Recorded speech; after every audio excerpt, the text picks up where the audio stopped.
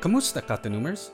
Welcome to Tanum Tuesdays, a podcast where we talk to folks around the Philippines about their gardens, farms, food forests, and anything and everything about Tanum, which means plants. Here are your Katanumers in this podcast. I'm Joe. I'm Chinkian. I'm Marcel. And I'm Albert. And now, on with the show.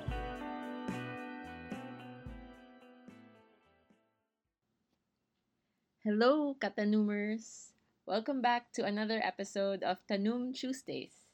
Actually, this is the very first episode where we interview someone who's a lot more knowledgeable about plants and farming and gardening than us. So it's a good decision for you to come back and listen to another episode. This week, I had the privilege and pleasure of interviewing Jet Orbida. Jet is a farmer in Negros Occidental, although he really hails from Metro Manila. He was actually a broadcast journalist in one of the major networks of the country before he decided to retire in 2003 at the age of 39, early retirement. So he and his wife, Chex Osmeña Orbida, moved to his wife's hometown, Binalbagan, which is about an hour and a half away from Bacolod, here in Negros Occidental. There, they co-founded Peace Pond, which is a seaside advocacy and farming community. They have a lot of projects at Peace Pond, like solid waste management and, of course, organic farming. Jet talks a lot about organic farming in this interview. So for those of us who are trying to grow our own food at home, or whether it's in a big piece of land or a small backyard or even in pots, there are a lot of tips, Tanum tips, that we can get from Jet in this interview. With his background in journalism, Jet's journey and approach to farming is really quite interesting and unique. We started the interview with a short introduction from Jet about Peace Pond and how he got into farming. Okay, Peace Pond is a small farm in Binalbagan, Negros Occidental. It's around between 4 to 5 hectares of land and water. Ang majority ng plants dito are coconuts. That's why ang produce namin, ang niche namin is coconut-based na byproducts like virgin coconut oil, cocoa sugar, vinegar, natural vinegar, and we have cider vinegar now. And during the lockdown, we also came up with coconut flour, which we'll be offering in the next few months siguro kay perfect pa namin yung mga formula. We also have soil amendments like cocoa peat, cocoa fiber na unlike sa ibang malalaking coconut plantations, they have machines to do that. We use mano-mano. Ako mismo ang gumagawa ng mga bricks. Tapos yung ibang farmers are doing the task on coming up with something useful from the coconut waste. Because ang advocacies ng Peace Pond Farm, marami. Number 1 is solid waste management. Number 2 is organic farming. Number 3 is education ng kids. That's why you have around between 7 to 9 scholars here, mga anak ng farmers also. We're also campaigning for a zero carbon footprint farming system. Ang farm implements namin, wala siyang gamit na fossil fuel. Walang electricity, walang gasoline. So kung magtutur dito yung mga tao, makikita nila yung system. Even our watering system, wala siyang water pump na electric or gasoline fed. We also have solid waste management. We married both ideas, both concept na ang waste dapat mapuslan mo. So, pag nagkadto ko din sa Peace Pond, you will see na anong ginaobra sa mga plastics, particularly ang plastic bottles. And anong ginaobra sa mga kitchen waste, sa mga agricultural waste. So, as a whole, it's a circular economy. Kung if you're familiar with that, ang circular economy is there's isang bagay na pag ginamit mo ng ginamit until maubos na yung life niya, yun. Anything that comes into the farm, from botelya to tulan or eggshells, mapusla na namon up to the last breath ng life niya. So walang lumalabas dito na basura from our farm. Talagang also our farm it was designed for small and marginalized farmers. Why did we come up with that kind of design? Kasi we've been around, my wife and I have been to about maybe 160 farming communities all over the country. Sa mga bundok, sa mga coastline, puro small and marginalized farmers ang makikita mo. So nakita namin doon, we've been doing that since 2012. Nakita namin doon na, okay, meron ngang binigay yung government na gamit, like a shredder or anything else. Pero di gasolina naman siya or di kuryente. Di ba ang presyo ng lahat ng yan na fossil fuel-based or dependent, paakit ng paakit yung gamit mo niyan eh. Di ba? Nung nag-lockdown, nag-30 pesos siya per liter. Pero ngayon, it's back to almost 55 to 60 pesos per liter. So, hindi bumababa ang presyo ng fossil fuel. So, bakit si farmer? Bakit doon mo pa rin siya dinadala?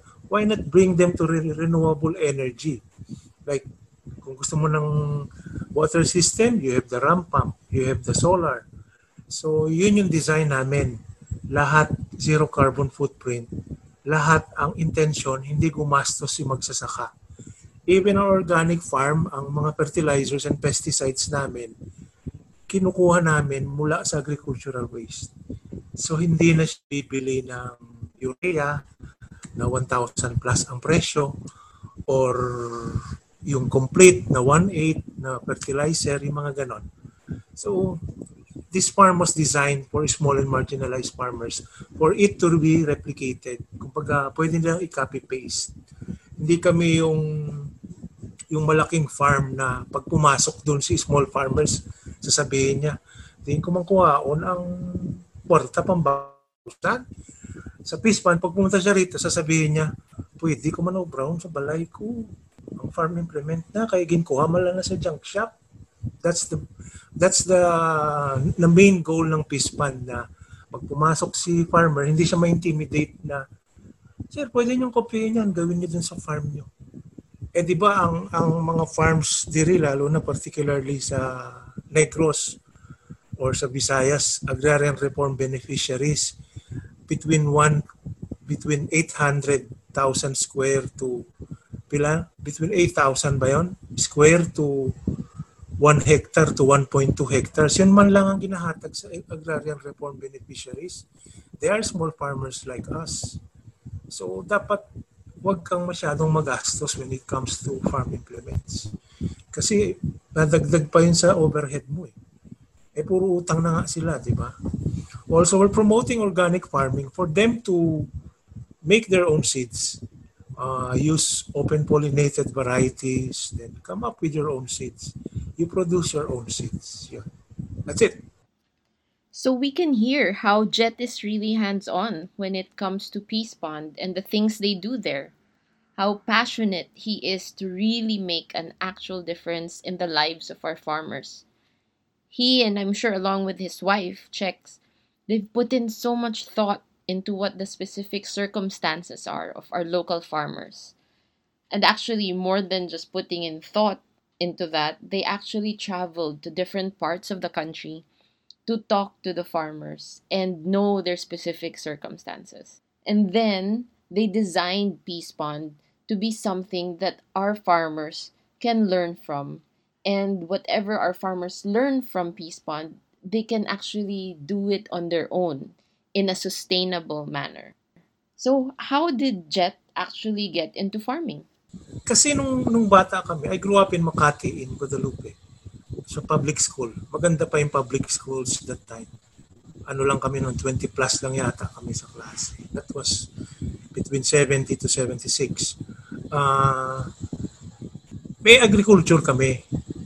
So ako lang yata ang nagtuloy-tuloy na nahilig. But then, pag city slicker ka, pag city bred ka, wala naman kayong lupa. Wala talaga, tanim-tanim lang. So I forgot to talk all about it. Pero I was enjoying it already, nung bata ako. And then, when I was about to retire, 1988, pabalik-balik na ako from 1988. Pabalik-balik na ako sa Negros. And then I saw the fish pond. Fish pond kasi ito eh. Oh, yun. Maligaw lang tayo konti. It's called fish pond because when my wife asked me, anong ipapangalan natin dun sa farm? Sabi ko, ano man tawag ng mga tao dun sa inyo? Sabi niya, fish pond. Di ka makadto sa fish pond. Sabi ko, huwag mo nang kontrahen. Baguhin mo na lang yung spelling. We call it fish pond. So even if tanungin mo yung tao sa guwa, di lang fish pond. So kabala na sila. That's a little background. Okay, back to my story. So yun, ganun siya. Before I came here na every summer and Christmas, bakasyon kami din. And I saw the fish pond. I saw the potential. So, sabi ko dapat mag-aral na kung sakali kung ma-retirement ko din. Nag-start na ako. Nag-aral ako ng tilapia racing, nag-aral ako ng hydroponics. Yun, amatamat. So, pagpuli ko biglang nag-ariendo So, hindi ko pa rin nahawakan yung fish pond. So, sabi nila, gusto mo, rent ka na lang ng kampo. Ang tubuhan bala sa Isabela. Sabi ko, sige, I rented about almost 15 hectares yata. I loved yung morning na time na makadto ka sa Isabela and then you smell ng soil. So, dun pa lang alam ko na ito talaga yung gusto kong gawin. But then, hindi ko nagustuhan yung labor component ng sakada. Alam mo na yun, yung sa obrero, init ng araw, maraming story na hindi ko na i-discuss sa public yung labor na part. Sabi ko, hindi ko yata ito gusto. So I only had 2 crop years yata doon. I stopped. Tama naman, tinawag ulit ako ng GMA to do consultation and TV5 to do some shows with them. So from here sa fish pond, go Braco for 2 networks, ganon. Sabay niraraket ko yung dalawa, ganon. But I was in love na way before pa sa pagtatanong. Hindi agad farming kaya ko siya mo. Tanom lang anay. I had basil doon sa house namin sa Pasig. I had a few plants doon sa likod. Yun talaga pag gusto mo pag passionate ka about something, even if it gets bigger, tapos lang na for you, walang stress ba? No stress talaga when you're doing something you love. Actually, there's still stress, but because you believe in what you're doing and you enjoy it, the stress is okay. It's bearable and it's all worth it. So actually, before I interviewed Jet, I asked my fellow Katanumers if they, after telling them about Jet and his work, if they had any questions for him. Rosel was curious about organic farming and if it's hard to convince our local farmers to switch to it. Maski diri sa area namon, mahirap sila i-convince. Kasi old school of thought, hindi ko naman masasabing katamaran, pahapos lang.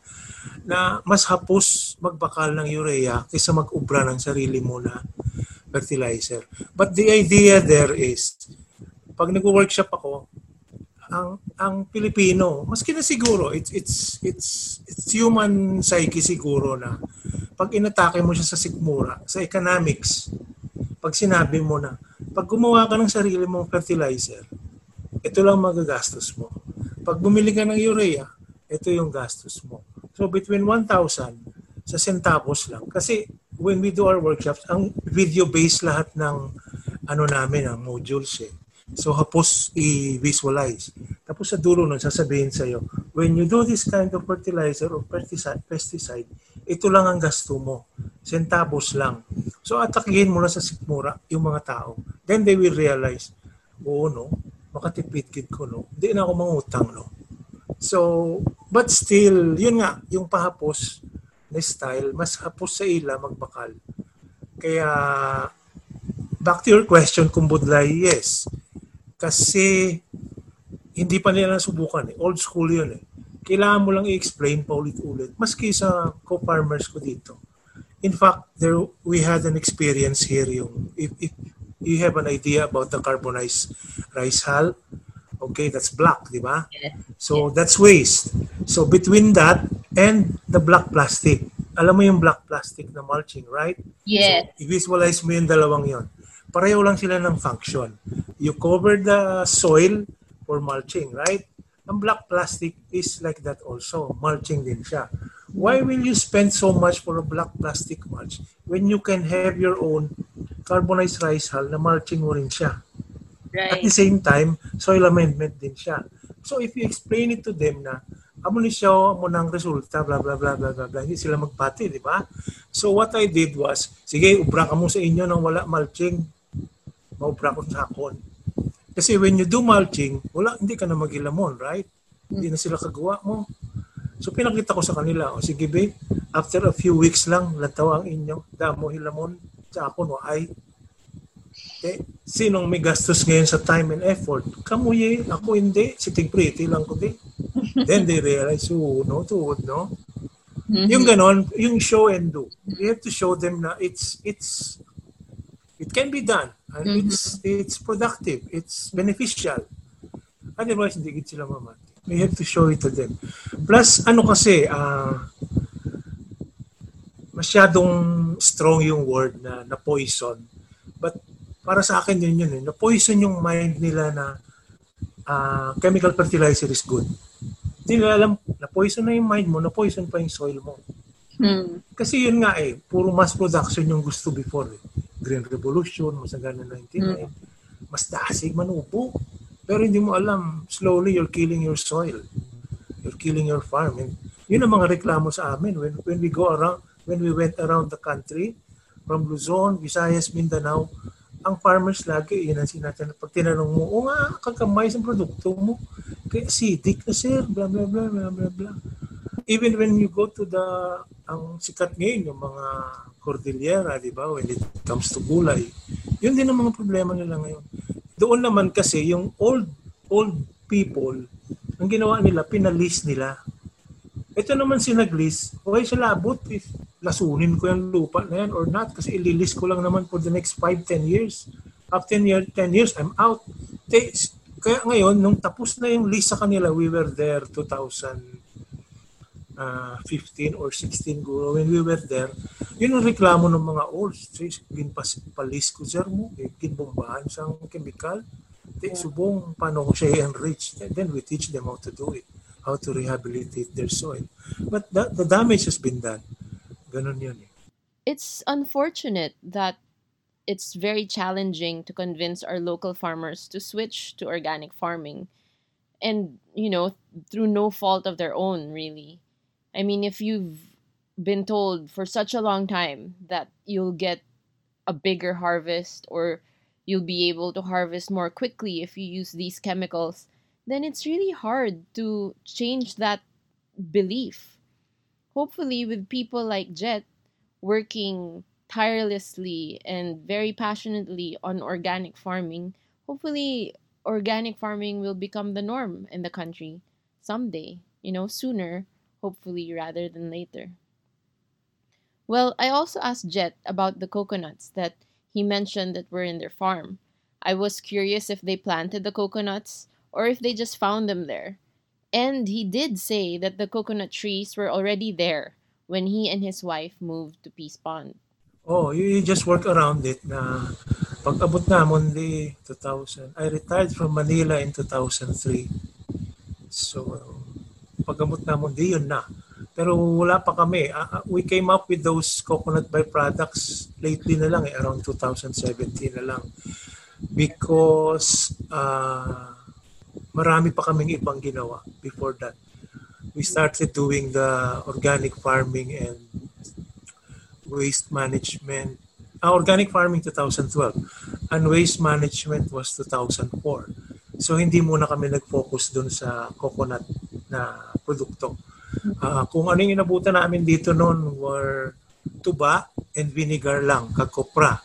But back then, gina-compute ko na paano, there were about 400 adult coconut trees here eh.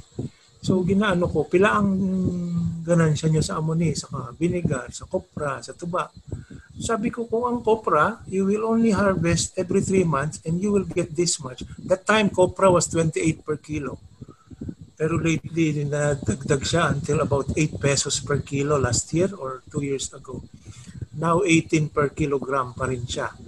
So, hindi pa rin narating yung 2003 na price na 28 kilograms. My point is, bakit ipinipilit na kopras? So, I did my research, hanap-hanap. That's why I came up with those, we came up with those VCO and coconut sugar na kasi mas mahaba ang shelf life nun eh. Di ba? Tapos ang kopra mo, trabahoso pa. Tapos ang fluctuation ng presyo dependent sa world market. Di ba? Kasi ginagawa siyang coconut oil. Ginagawa pa siyang mga desiccated coconut, yung mga ganon. But still, dependent ka sa world market kasi gina-export siya mo. Yun. We worked around dun sa coconut. So when we came up with the idea of the organic farm naman na concept, we did intercropping between coconut trees. Yun nga yung kinokopya ngayon ng national ng Philippine Coconut Authority. Kasi if baka hindi nyo alam, just to inform you, I won as regional coconut farmer noong 2019 or 17. Lipat na ko. Anyway, then I went national. So yung lahat ng concept dito on intercropping and all, yun yung ginagaya. Even the drip irrigation na system namon, ginagaya na nila sa mga coconut plantation. Wow. May puno, in between the puno, you plant, tapos ang ipifeed mo ng tubig since we optimize our limited water supply, we do the drip irrigation na technology naman ng Israel. Yun. But ano yun eh, all of it, yung working around the coconut trees, we had to do our homework, research. Kaya, ang tagal nung pagitan between when we retired until 2017 and 2012.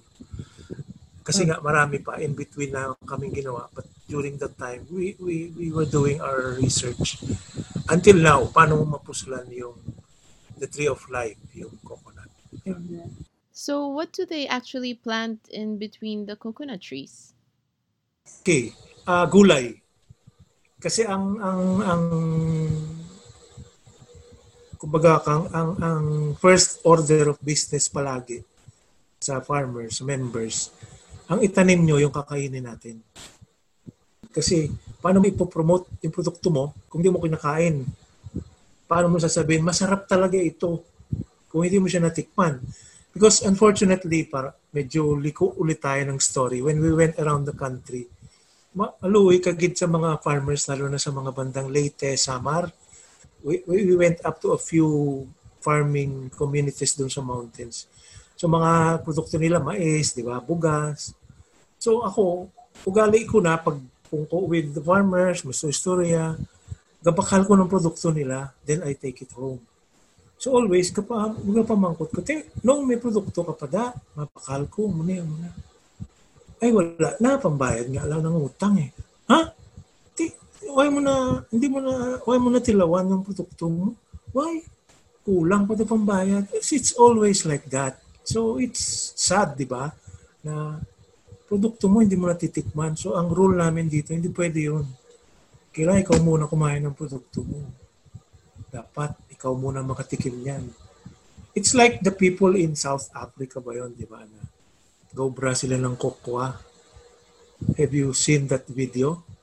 Gobra sila ng kokwa, binibili ng European countries, pero why sila katilaw ng chocolates na yun? May nagdala sa kanila. Do you know what this is? It's a chocolate bar. Kaon sila. Alam nyo kung saan galing ito? Diyan sa tanim nyo. They didn't even know that. Mm-hmm. Diba? It's sad. Diba? So ayaw ko maranasan ng farmers namin dito yun. When you plant, yun ay tanom nyo. So going back to your question, anong ginatanom? Dahil sa climate change, we do utan, a few plots, we do cassava, we do peanuts, yun. Kung ano ang kaya nung season na yon, ikaw ang ma-adjust sa season. Lalo na kung kulang ka sa tubig or sobrang init na umaabot ng 40 plus degrees ang heat. Bye-bye kami mo. Mainit sa babaw, mainit sa dalom. So, ikaw gid ma-adjust. Plus, we have an aqua silviculture. Ano naman yon? May mga mangrove crabs naman yon. Yun. Sa water naman namin. So, what is a typical day for Jet at the farm? Sa umaga, ga-inspect ko kasi ano na naman yan, it's like a well-oiled machine yun sila mo.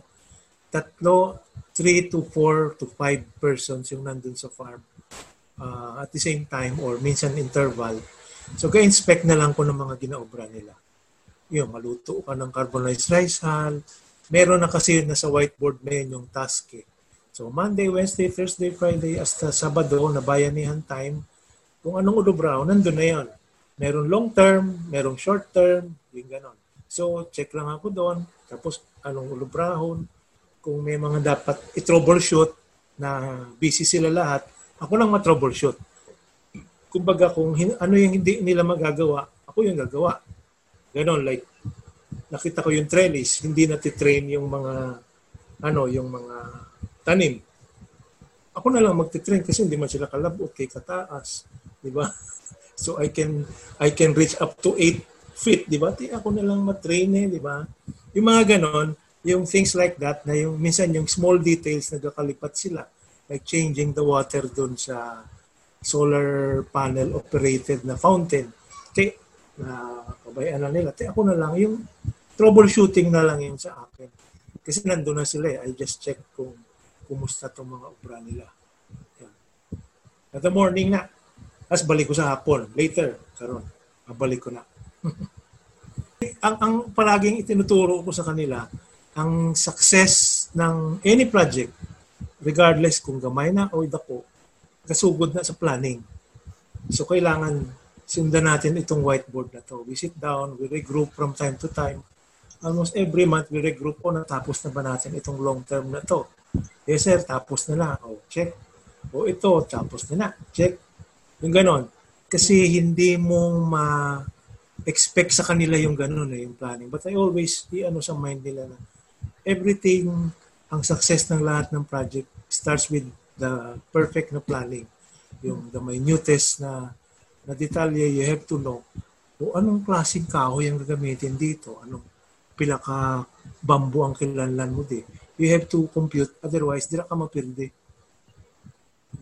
Yung ginatudlo mo na sa ila para i-apply man nila sa life nila.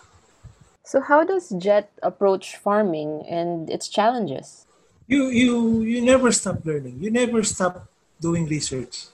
Lalo na sa organic farming. Kasi dahil sa climate change, lain-lain na ang tiyempo. So hindi mo na alam kung ano yung aatake na mamimeste sa'yo.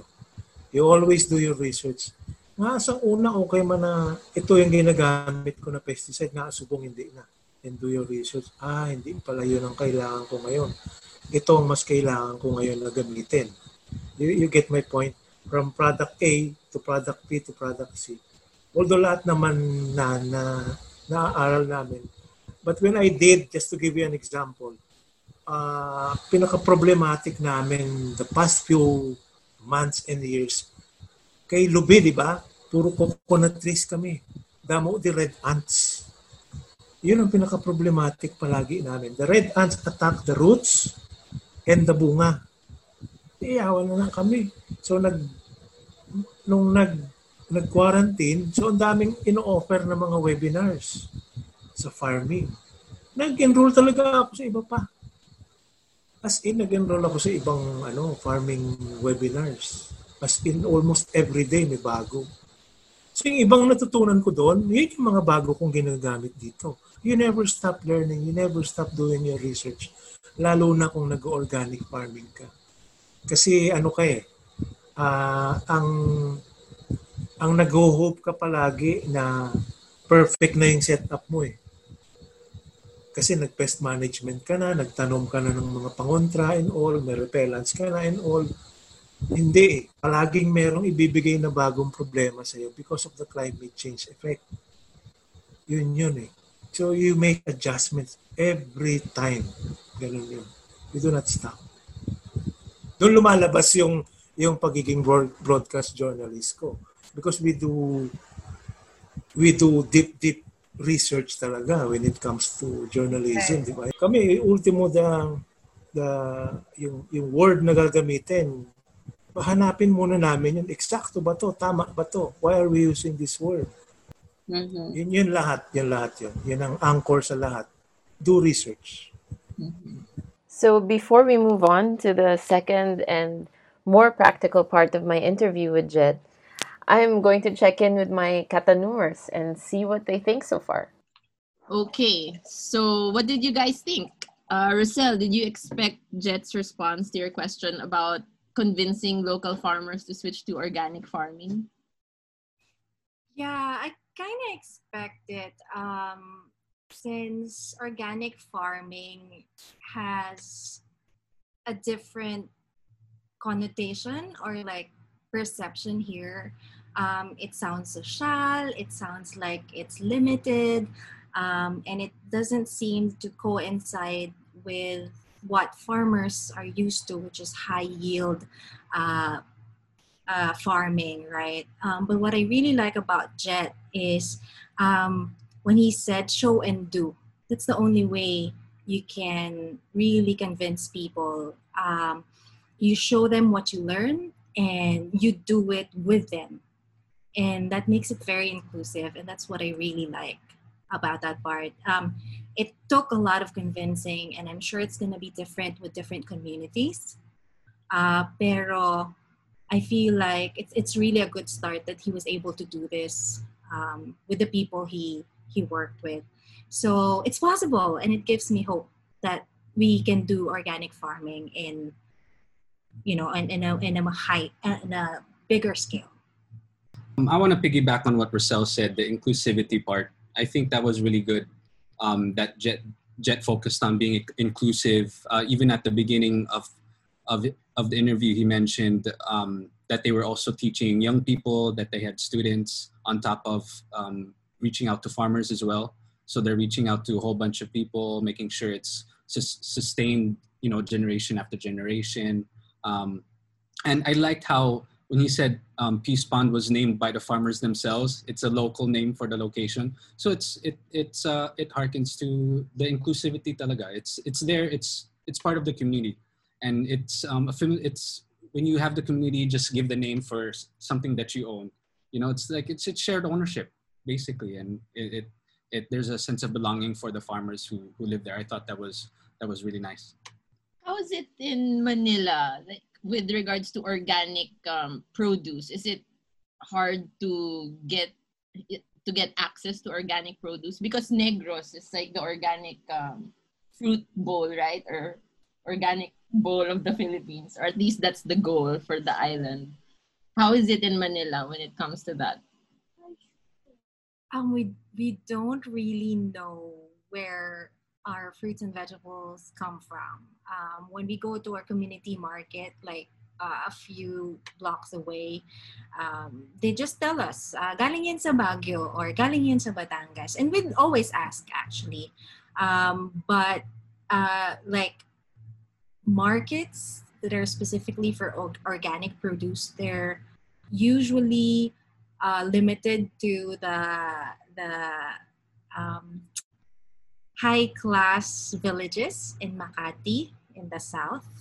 So they would really emphasize that, hey, this is organic produce, this come from a certain farm in Batangas, etc., that really use organic processes or whatever.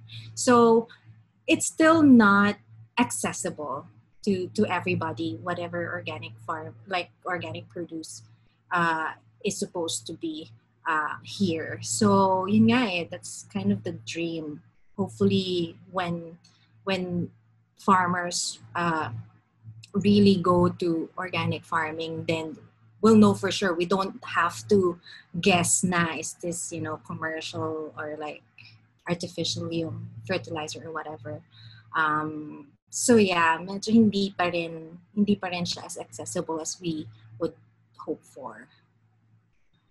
Yeah, so I guess that's an interesting topic then, no, to explore, like what's the demand for organic produce, right? Because I suppose that would drive the supply also and change the behavior there. But how about Chinkin? What did you think about Yeah. Jet's interview? So I wanted to build on what Rosel and Albert were talking about, and it may come from Baguio, but you're not sure if it's organic or not organic coming from Baguio. You really don't know. But growing up here in Bacolod, I don't know how true it is that 70% or greater, that number is the amount of supply Negros Island has been giving to the market in Manila restaurants for organic produce. Because when I was still training, I would remember my patients coming from the base of the volcano that they'd say thank you through their veggies, and they would really claim that, Doc, this is organic and I hope you enjoy it. I think my pertinent comments for Jet would really be on research. And I think a practical pearl from the interview is doing your homework. And Jet expresses it in different layers. So you basically have a kid who was asked to participate in school, exposed to gardening, and that has brought a lasting impression to him, which is evident on his vocation to this day. When you look at the value of doing excellent research, it begins for many people as an experiential dialogue. And it indicates in peer-reviewed dogma as level 5 evidence. So we have to admit that these options are rooted from oral tradition of our old teachers and maybe our own observations. And as you attempt to describe your results, the level of evidence gets higher, even perhaps to the highest echelon when you get to conduct experiments, maybe by assigning this plot with drip irrigation, this area added with organic matter, and maybe another piece of land having all those with intercropping. The beauty in all of these is that there's a genuine concern to share this knowledge, which Jet really does. And knowledge which may likely be inaccessible to our audiences, conclusions which remain unpublished, and perhaps practices that get to be refined and perfected at a smaller scale. The goal is not to mimic his excellent practices, but I think to pick the best ones which are appropriate to our living patches of paradise present in an apartment, in the public schoolyard, in work, or even our home lots. So looking back to his roots, the joy for having plants stems from his exposure in youth and the embedded connection he has when soil is touched and fresh dew in the meadows pick his olfactory senses. Perhaps difficult to grasp in the realm of bedrock scientific evidence, but I firmly believe equally important is respect for something mystical, mystical forces that guide the gardener, harvester, plant enthusiast, plantito, plantita in each of us, and how we attempt to process that joy in our everyday lives. We can hear these noble stories as children that our ancestors were a great people in touch with nature, and they knew when to start planting based on the phase of the moon. They knew when to harvest based on subtle biological indicators, and they equally appropriated, they shared these produce with their precious community. So this knowledge may be lost to a few tribes that have died out or handed down to a few but not practicing, but should culminate in each of our souls as it resonates our presence as children of this earth. Research, doing homework, and it adds to the legitimacy of excellent practices, and it arms us with tools necessary to avoid decay or withering of our plants. So I thank Jet for that important point of view. I think that's what really I wanted to list down, because research is a proper attitude that really has to be instilled he really has to share, and a lot of people may adhere to, because you don't have to be a scientist to start research. You just have to have an increased interest in knowing what you want to do and how you do it, and how you share that same process with other people. Mic drop. Wow. Pwede mag-slow ka. It was more like a speech. I was thinking That was awesome. he can do his own like podcast on research. We have a doctor with us in the podcast, and so that's really nice. Definitely. Like we mentioned in the first episode, that insight, and Chinkin's really good with his words. Very eloquent. Thank you, Chinkin. Okay, so now we're at the more practical part of the interview. And the first thing I asked Jet was what you can do to grow food or to grow plants if you don't have a big farm, or if you don't have a big piece of land, and you're living in the city and you can only grow in pots or containers, or if you have just a small backyard. Ang pinaka-basic, number one is, if you're living in the city, wala ka nung mga source of fertilizers na makukuha namin dito sa rural. Like, you don't have that much plant na mga madre de cacao o mga neem, ganon. So, you make do with your kitchen waste. May mga DIYs na naman and on how to make fertilizers from kitchen waste. Kasi yun ang unang-unang magiging problem ng mga taga-urban how to make their own fertilizers. Number two, yung sourcing mo ng soil naman, also that, yung kitchen waste. Kasi nga sa organic farming, ang pinapaganda mo at pinapataba is the soil. Numero uno yon. So kung wala kang magandang source ng soil, make do with your kitchen waste. Yun ang pinaka-basic when it comes to organic farming na nandun ka sa urban na area.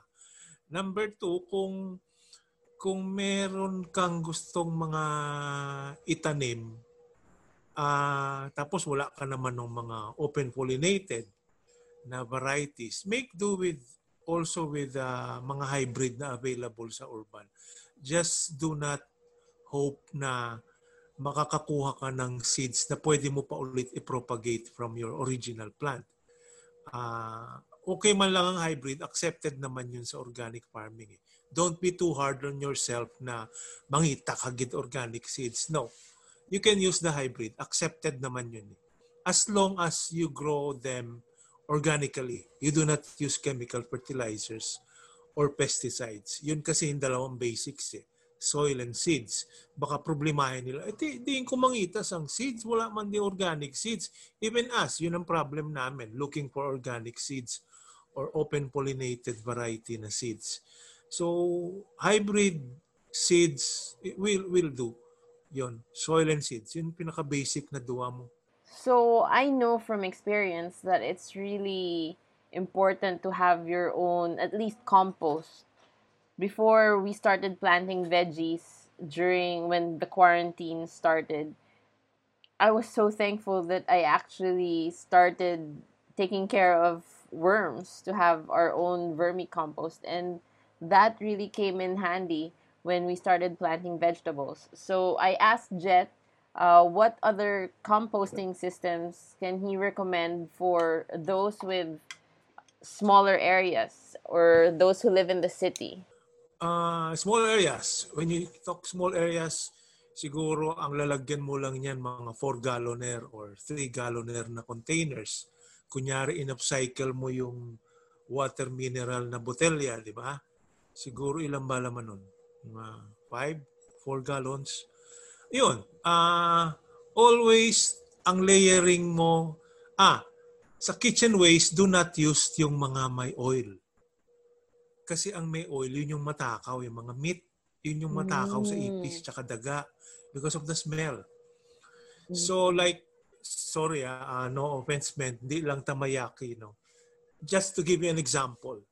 Kasi kailangan, when you do kitchen waste na pag-compost, naka-sandwich siya between soil. Or if you have, halimbawa, ginsirahihan na limpyo man, wala mang chemical treatment na wood, yun, upod man siya, ginasandwich mo yung kitchen waste sa soil. So, soil sa dalom, kitchen waste, then soil sa babaw. Why? So, ito nga, no offense, man. Imagine mo may pupo ng aso sa kalye. What do you do? Or sangkuring, what do you do? Ginatampukan mo siya, di ba? Ginatampukan mo para hindi langawin. The same principle yan when you do composting sa kitchen waste. Takpan mo siya last ng soil as in covered siya para hindi siya langawin kag ipisin. Wala. Kasi pag covered siya, wala na siyang smell. Diba? Hindi na siya pupuntahan ng mga langaw. Wala. Kasi yun ang mga magiging problem pag nasa urban eh. Yun. You can buy naman, yung iba, they buy soil eh. Yung mga, nasa mga Robinson, sa Ace Hardware, meron naman ng mga yun eh. Tapos, kung urban, don't go big when it comes to composting. Kasi, yun, may hirapan kang masustain siya pag malaki yung space, yung nakakainin niya. Kasi, ang pag masyadong malaki, like 1 meter na halimbawa, na diameter, yung compost mo, it will take you 45 days para makompost siya at pakinabangan. So go small. Mga gagming-gagming lang. Merong system yan yung masitera, patong-patong. So masitera, 1, 2, 3, 4, 5, pataas na siya. Yung ganun din, soil, kitchen waste, soil. Soil, kitchen waste, soil, hanggang umapaw na yung masitera mo na 8 feet, 8 inches high. Then you put another masitera, ganun. Yeah. Ano ang masitera? Yung pots. Ah, okay. Oo, yung clay na pots. Oo. Pwede mong pagpatong-patungin yun eh para yun makatipid ka naman sa pagbunyag. Kasi you have to water your compost, ha. Hindi mo siya pwedeng babayan lang kasi magda-dry up yun. Pag nag-dry up yun, patay yung microorganisms na ginapadamo mo. So, the relay na masitera na tower, it works na ganon. Pwede mo rin actually gawin yun sa if you use the containers na pots na series siya, tower, pasaka. So, ang bunyag mo sa babaw lang, then mapunta siya sa dalom. So, yung last mo na pot sa dalom, butangan mo siya ng planggana. Labador. Diba? Yung labador, siya ang masalo dun sa tubig mo from the top going down. So, now, what will you do with the tubig sa dalom? Siya ng pambunyag mo. Kasi composting na ang panawag dun. So, it's healthy na. May nutrient na yun. Nakatipid ka na sa tubig kasi from the top going down, mabunyag mo pa siya as fertilizer na. Kompleto na yun. And when you talk about kitchen waste, hindi lang siya pwedeng i-limit sa kitchen waste. You can put papers also. Kasi yung papers naman, yung mga carbon, like if you have may nag-abot na online na gin-order mo, may mga karton siya bala na inughaboy mo na. You tear it apart lang, i-tear mo lang ng small bits, small pieces, put mo siya doon. That's carbon. Just make sure wala na yung mga stapler, wala na yung mga masking tape, wala na yung mga scotch tape, because siyempre plastic yun non-compostable yun. Iyon. Tapos kung may paint naman yung karton mo, before mo siya i-mix doon, babaran mo muna siya ng tubig. Babad mo muna sa tubig overnight. Para more or less madula ang ink. Ma-separate yung ink. As much as possible, ang ibutang mo sa compost mo, walang ink. Kasi yung ink, toxic yun eh. Unless nakabutang ang ginamit niya na paint is organic. There are organic na paints na kasi na ink, di ba? Most of the time, wala naman dito sa atin sa Pilipinas. Lalo na kung China yung produkto. Di ba? Okay, so soil, kitchen scraps, soil. And you can do this in pots. So you can stack up pots, water only the very top, and then the water that flows out of the bottom pot, that's already compost tea. And you can use that to water your plants. So my next question was about companion planting and also pest management. Okay. Experience na lang. Nagtanong ako, saan una pa ni? First few months or so, nagtatanong pa lang po. Kasi by the way, I studied organic farming through Eskwelahan sa Kahanginan. Yun yung program ng government na you listen to the radio. So, gapamati ko Ilonggo and I'm Matagalog, so hindi ko siya maintindihan mayo. I just type whatever I hear. Anyway, doon ko una natutunan yung organic farming through radio na Ilonggo. Companion planting, experience.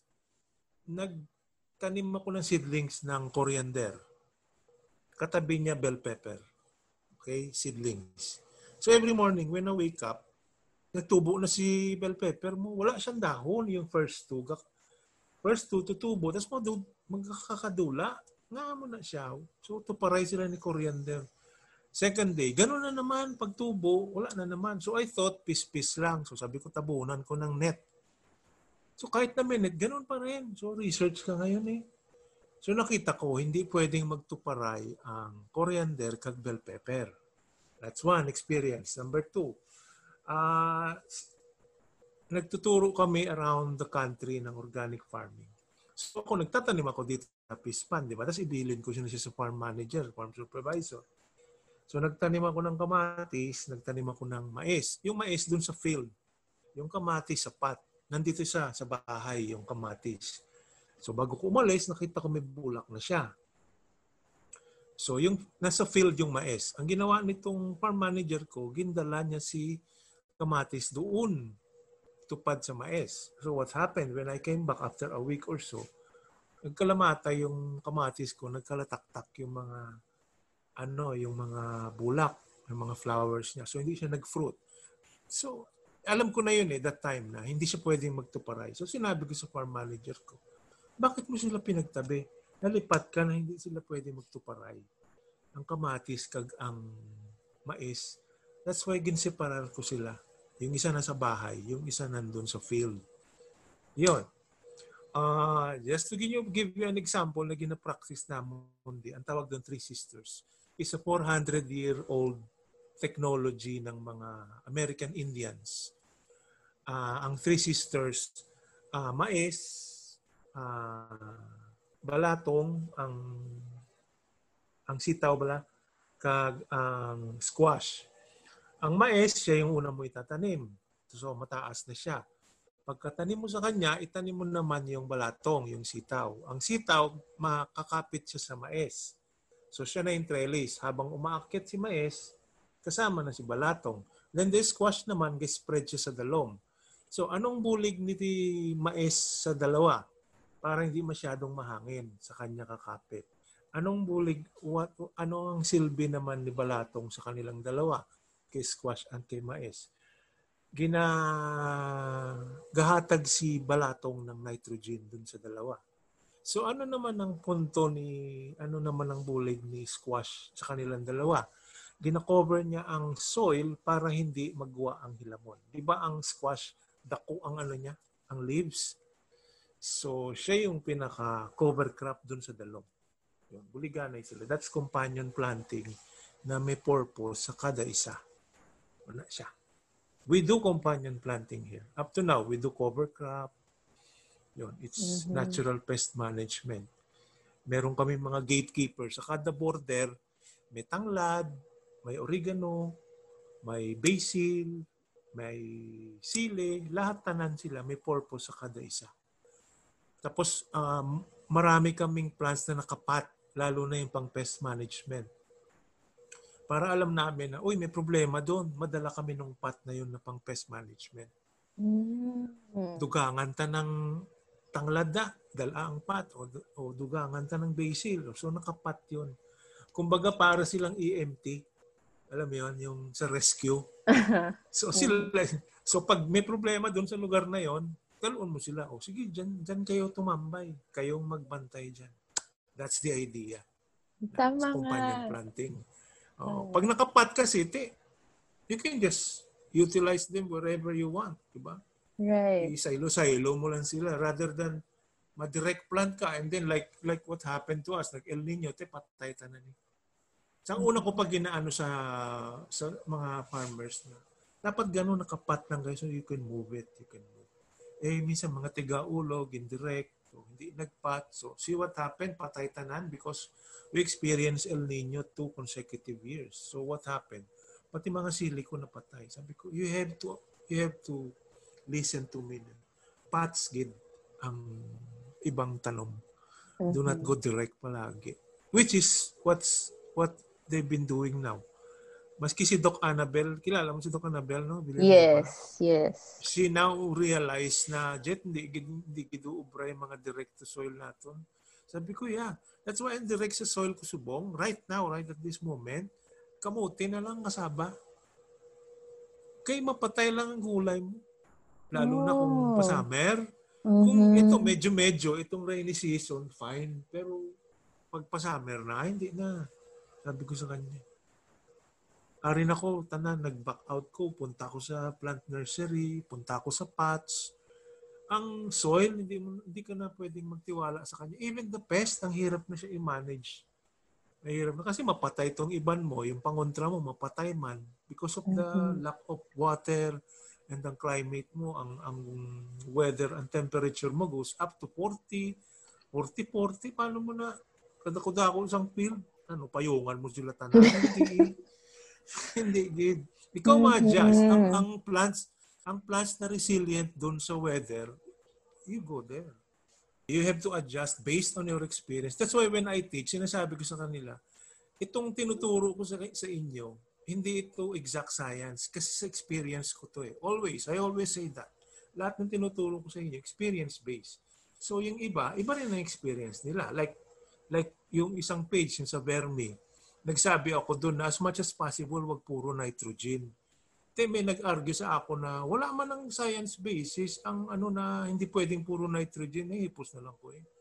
Kaya siguro wala siya experience na gano'n. Ako may experience ko. Ba sinabi ko, that's my experience. All my worms died because puro nitrogen. So what are some basic plans that we can have for pest management? Ang pinaka-resilient kasi tsaka hindi ganong matakaw sa mga tubig-tubig, yan yung tanglad,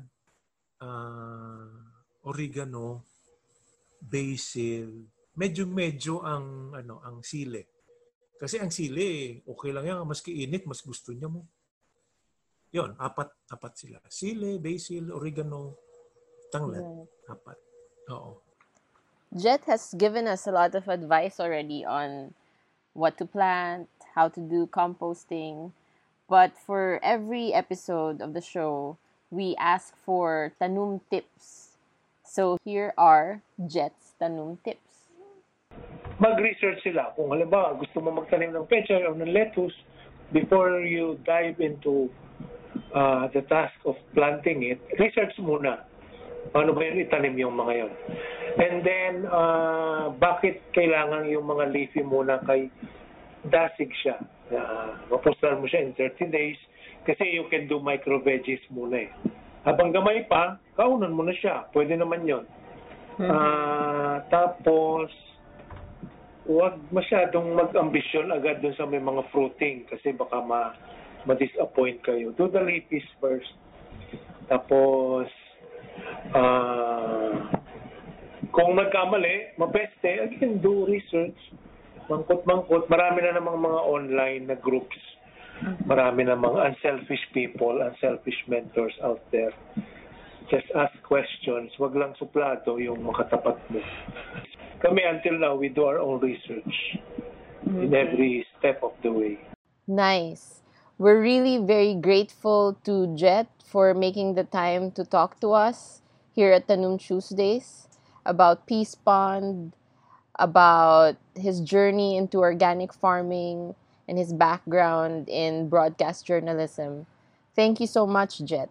So that was a lot of practical advice from Jet.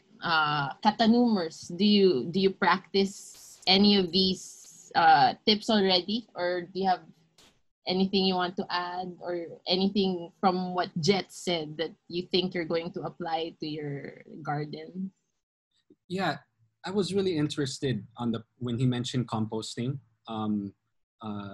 He talked about how it can be applied in even an urban setting, which is where we are in Metro Manila, right? We don't have a plot of land. We just have a small apartment. So I was really interested in what he said. That's new to me when he mentioned the layering of the soil and then veggies and then soil, and then you have it in different pots. But I had a question though, Joe. I don't know if you can clarify this for me without Jet here. How does that work? So you have different pots, the pots with holes, no, in the bottom. And then how does the layering work? Is it the pot and then soil and then veggies and then another pot, or is it layered within each pot? How does that work? Can you clarify that for me? Right. I think from what I understood, it's so you start with one pot and it has something to capture the water that flows out of that pot, right?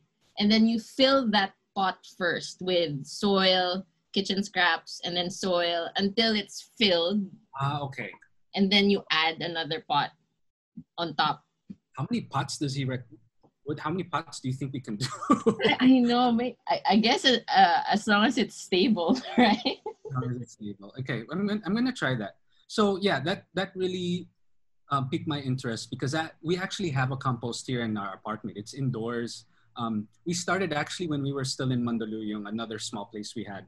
And so I learned over time. It took a while. And I remember him bringing this up because he's right. It stinks. It can stink, especially if you're starting out. And I want to add a little bit more to what Jet was mentioning about the nitrogen content and the carbon content. For those of you listening, if you don't have a compost yet, or if you have one, please feel free to email us. But from my experience, what really helps to reduce the stench, and if you research online as well, is you have to balance what they call the browns and the greens. And the greens is nitrogen rich and the browns are carbon rich. So the nitrogens would be, for example, veggies, the veggie scraps, kitchen waste, fruit peels, grass clippings, coffee grounds. So this is what you would consider the greens. And then the browns would be dry leaves, eggshells, cardboard, brown paper bags, paper, anything with a lot of carbon. So I don't have a science background, but as I do more research, I can learn more about what has more carbon and what has more nitrogen. And what I've seen online and what I've applied in our little compost is that if you have a ratio of, well, for me, I'm going to say about 4:1, 4 carbon or 4 brown to 1 green or 1 nitrogen-rich, content in your compost. That kind of like helps reduce the smell and keeps the decomposition going without having it be too nitrogen-rich and therefore being really stinky and wet, and this is, I think, what Jet said. It kind of prevents. I don't know if it was Jet or it's online, but if you have too much nitrogen, it kind of slows down the composting process somehow. Again, I'm not the authority on it. It's what I've been learning. So if for listeners, if you have ideas on this, please feel free to chime in, send an email. We'll mention it. But that's my 2 centavos that worked out for us so far. It reduces the stench. I've also noticed that if you have, because what we do is we have a bucket and I put 1 layer of soil on the bottom, and then that's over time, lunch, breakfast, dinner, we throw in all the veggie scraps because our diet is mostly composed of veggies. So we throw it over time, and over time, the layers of syempre, nitrogen-rich stuff grows, but I have like a stack of cardboard and a stack of brown paper bags from the Plenke or the supermarket, and I cut that up and I throw it in, and I make sure as it gets wetter and wetter, I put more and more of the browns to counter the nitrogen. So that helps a lot. Yeah, I was interested with what you've been saying, Albert. Have you guys considered having your own worm bin as well? Yeah, Joe mentioned that a while back too, and I've wanted to do vermi composting. We might just start on that too. There's so many things I want to do. I want to do that. I think you can just order that online, worms, or can you get them locally, maybe? I think there are sources for Manila. I mean, for sure here in Bacolod, what we did, we ordered a kilo of worms, I think, initially. And they reproduce. Yes, so we started with 1 worm bin. So worm bin 1 is now gone because that was, the learning bin. All the worms did not survive. Sorry. That's 100% mortality. Yes. But we started again for worm bin 2. we were able to multiply the worms. Now we have a third worm bin. So and it's pretty simple. Like you just have a bedding. You put the worm. You put some kitchen scraps, also some nitrogen, and then the bedding is sort of like the carbon. But some people also say to put carbon with every time you put kitchen scraps. So that could be pieces of cardboard or paper, as long as it's not it's not with paint that's toxic. And then you cover it again with bedding, and then or you put the worms and then you cover it with bedding, and then you just leave it. The trick to having a successful worm bin is not to check on them every day like I did the first time. So how does that work? Can that be done indoors?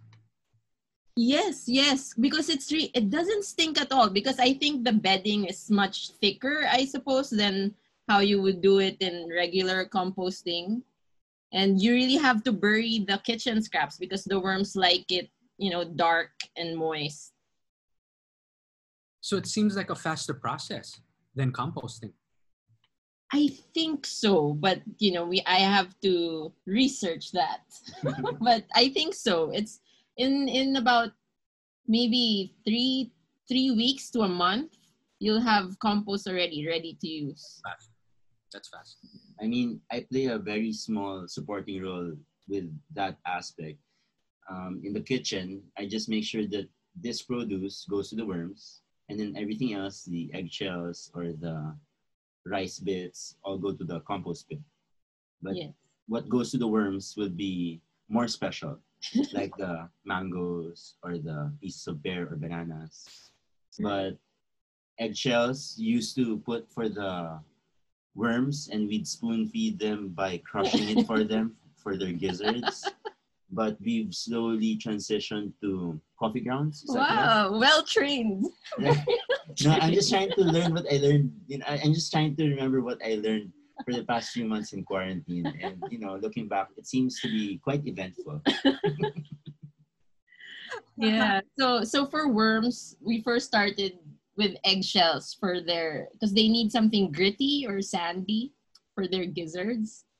And then we transitioned to coffee grounds, because it also makes the kitchen scraps smell better, when you mix them all together. So you have indoors a compost pile, a compost thing, and a vermi going on at the same time? We eat a lot of ice cream. So we have a lot of these empty tubs. And that's where we put all our scraps. And then the next morning, when Jo has to leave for the lot or the food forest, she brings those. So it doesn't stink up the house because the lids are airtight, and we don't want it to be messy also, because you also know how decomposing matter can smell like.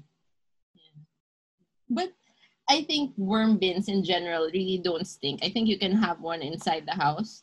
Like I've seen quite a lot of people on YouTube, saying that they keep it inside the house and all that. I think you just have to worry about the temperature, that it doesn't get too hot, because then the worms would escape the bin.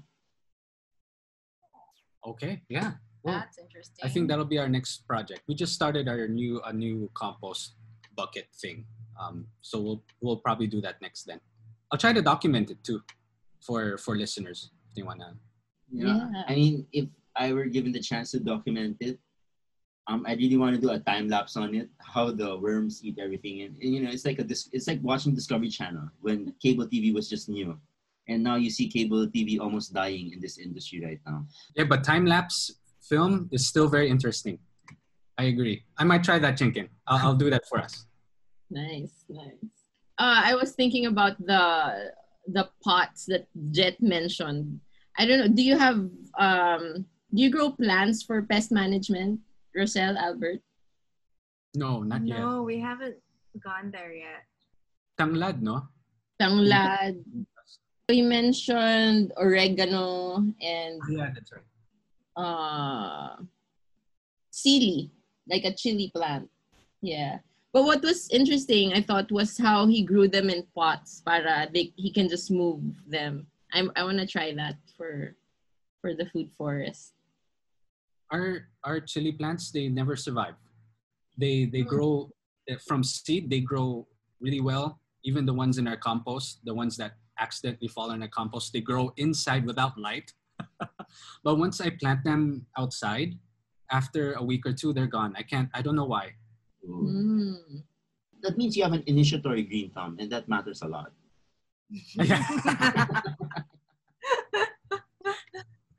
I mean, I have no green thumb, so I might as well just. There are observe. no green thumbs. It's just the soil and compost. Okay, so do you guys want to comment on anything else about the second part? I guess one more comment that I wanna, like, one big takeaway for me as well is how he really understood the struggles of the farmers and trying to really find solutions for them. What stuck with me is that, they sometimes they would need gasoline, and they have to pay for everything basically out of pocket, and you have to pay for electricity, gasoline, for fertilizer, and that just really pushes up your overhead costs, right? When taking care of a farm, and he's really trying to find ways. Like, for example, we're talking about composting, so he also taught the farmers to create their own organic fertilizer and everything, and it's as applicable to them as to us, right? And so I really appreciate that. It's very practical. They're practical solutions to problems that can really affect the bottom line, or the income of our farmers. And also, of course, the quality of our soil, diba? That's where all our plants and produce come from. So I really appreciate that. It's a different perspective, and it's working for people. So thanks for that interview. You did. It was really, really interesting. Yeah, super. And it's our first interview. Yes. A big milestone. Yes. And I think, building on what Rosel said, the beauty of it talaga is Jet works grassroots, diba? It also makes us realize that we don't have to buy everything. Like, we can use our kitchen scraps to build soil. I mean, it's so amazing, because ever since we started composting, when I put the kitchen scraps in our compost pit or in the worm bins, it's like there's this conversation in my head na, oh, this is not going to a garbage dump somewhere and just rot there. And it's you're using it to build more soil, more abundance. And I think that's great to learn. I mean, try as you can hear other people saying that you should decrease your carbon footprint, but I can personally witness a week of doing grocery and getting junk food for the kids, and another week of snacking on fresh fruits with them. You could really see the bags of junk food disappear, and you could just see how the wrappers from these fruits are reused for other creatures around us, and the waste really goes down. I mean, just for the packaging alone, the carton, the aluminum foil, the plastic bags, the small containers, it's quite depressing to know how much trash we're generating. And it makes you aware that with nature's feeding, nature's wrapper, it works wonders. With that said, I also want to mention, have you guys seen Story of Plastic? No. What's no, it I about, haven't seen Albert? that. It's a documentary about how the history of plastic, how it was made in 40s, 50s, how it was invented, and where it came from, and where it is today in our oceans and all that. So it kind of follows that process of history of how plastic evolved to where we are today. So it's really eye-opening. It's good to see where plastic has come from, and it's you guys should watch it. We're the NGO I work for, we're going to be screening it for free this September for International Coastal Cleanup. So I'll post the links at that time for everyone to check out to join. It's a really eye-opening documentary. Yeah, that's great. I mean, I haven't seen the documentary, but is it true that on a rough scale, plastics were invented to solve an original problem that used to be there? Does that make sense? What I remember from the documentary, it was invented at the advent when the television was, or commercials were getting really popular. More and more people. I don't remember it being linked to solving a problem, but I remember in the documentary that it was primarily like Tupperware. Tupperware is one of the original plastic containers back then, and that idea was really propagated through marketing, through advertising, through the television. I think it's really relevant. Because I may just have a myth in my mind that plastics were invented so that we have to stop cutting down trees, or maybe the sand that's been dredged converted to silicone to make glassware. I don't know if it was invented for that end. But even if it were noble, if that case were true, I mean, look at the unforeseen problems it's causing us now. So, I mean, I really look forward to watching that video then. Yeah, I'll remind you guys and everyone who's listening, when the opportunity comes to watch it. Awesome. So I think that was a successful interview because it opened up a lot more topics for us to explore, and also taught us many things about, doing organic farming in whatever scale. And I want to mention that Peace Pond is actually open right now. They have workshops and tours, but they can only accommodate a limited number of people for safety reasons. So we'll post a link to their website so that you can check out those tours.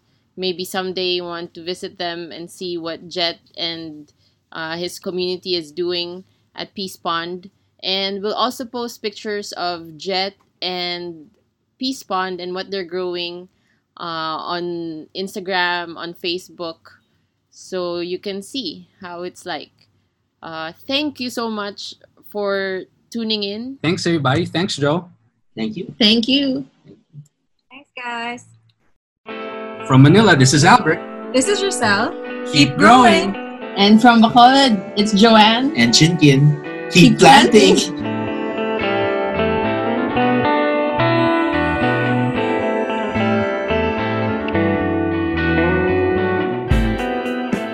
Intro music is Siesta by Jazar.